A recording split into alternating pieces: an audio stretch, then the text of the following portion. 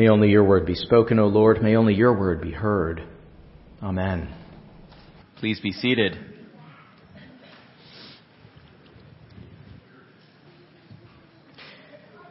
Choose today whom you will serve, Joshua said to the Israelites.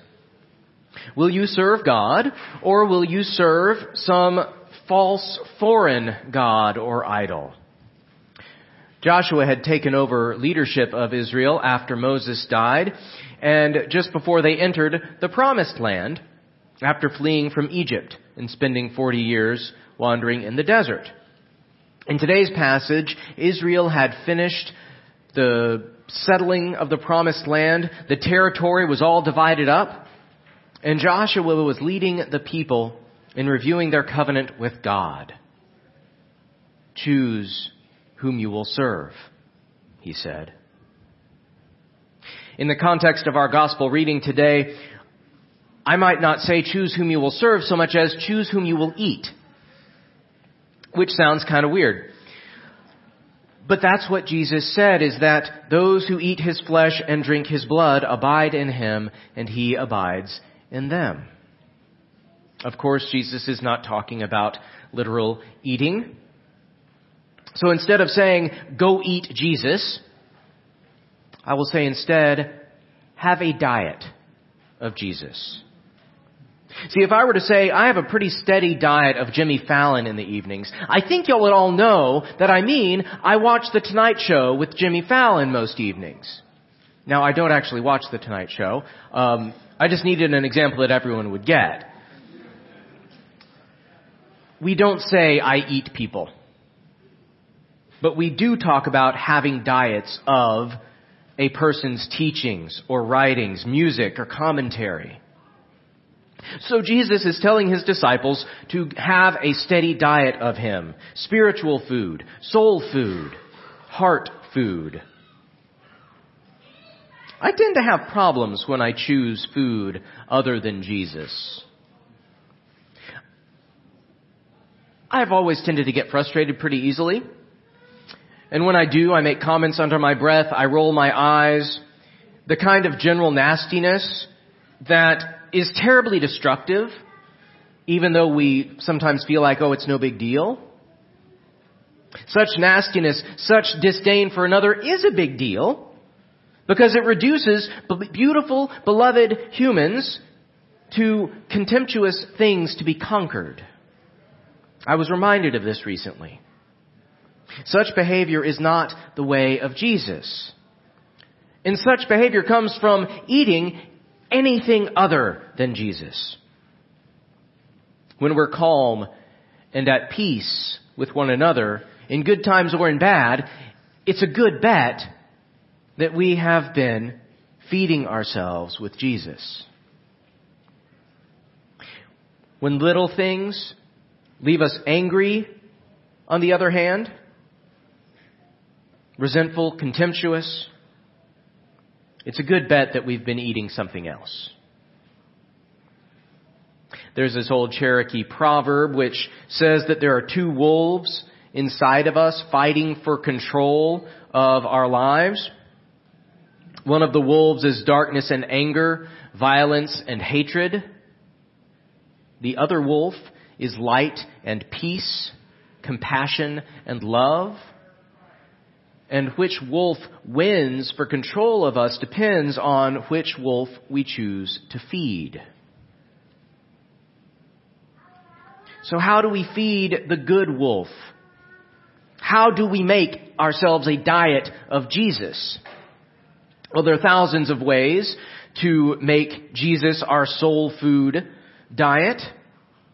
One way that I had back in high school to make a diet of Jesus was reading scripture and praying just before going to sleep every night. I didn't know it at the time, but this practice filled my soul and gave me visions of what life could be. Paul's words from Ephesians from a couple of weeks ago, put away from you all bitterness and wrath and anger and wrangling and slander together with all malice, and be kind to one another, tender-hearted, forgiving one another as God in Christ has forgiven you. That's more than good advice. That's more than a command to try harder and do better. Those words from Paul give a vision of what life is like when we make ourselves a steady diet of Jesus. Reading and remembering Paul's words, putting away all anger and wrangling and slander, being kind, tender-hearted, and forgiving.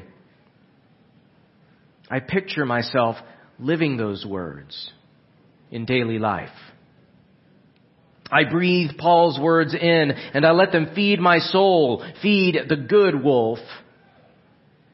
And for those moments, I am what Paul describes.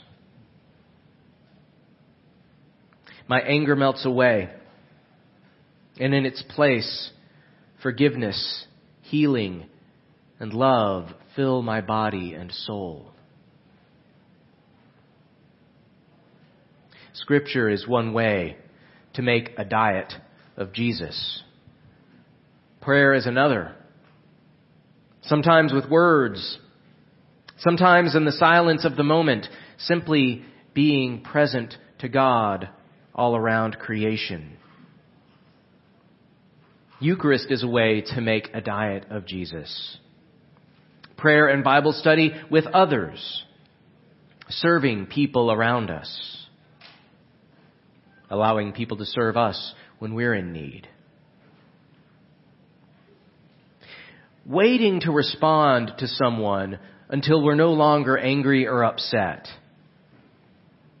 Waiting until we're at peace, so our response can honor the other, that person who's made in God's image right before us. Noticing is a way to make a diet of Jesus. Simply noticing the lives of those around us. Choosing not to be indifferent to the lives and challenges of those around us.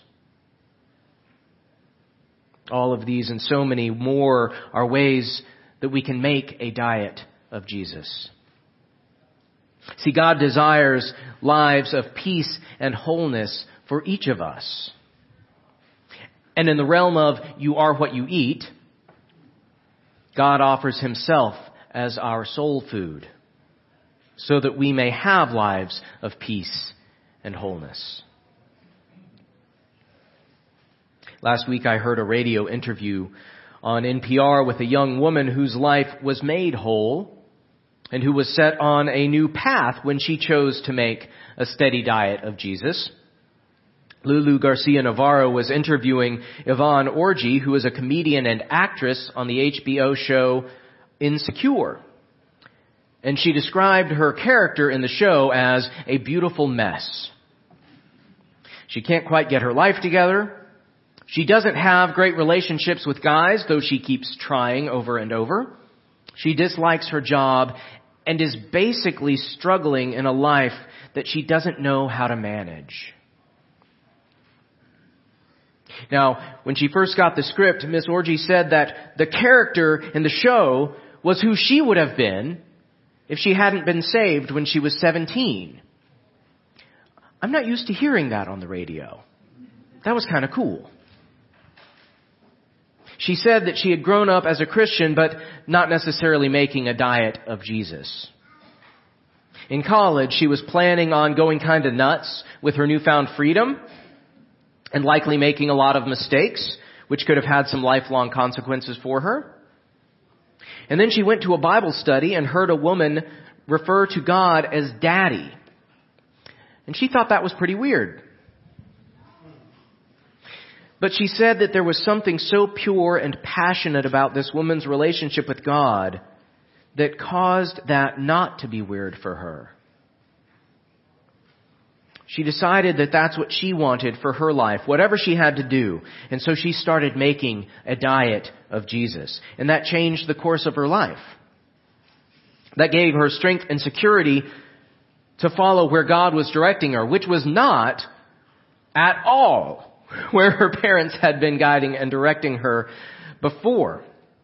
They wanted her to be a doctor or a lawyer, not, as her mom has called her since, a court jester. they've come to peace with it.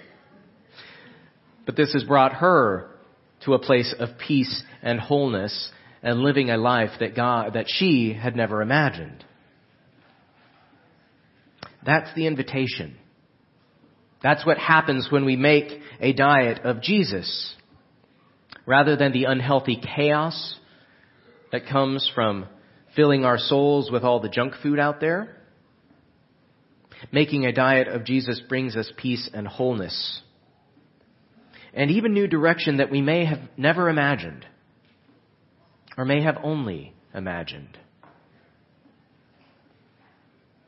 So I leave you with an imagining, with an image of what life on a steady diet of Jesus can look like. With the words of Terry Hendricks in her song called The Last Song. May your peace be a river in stormy times. Pardon me, I'm going to start over and sing it right. May your peace be an anchor in stormy times. May your hope run like a river that'll never run dry. May your burdens grow light. May your worries subside. This is my prayer for you. This is my prayer for you.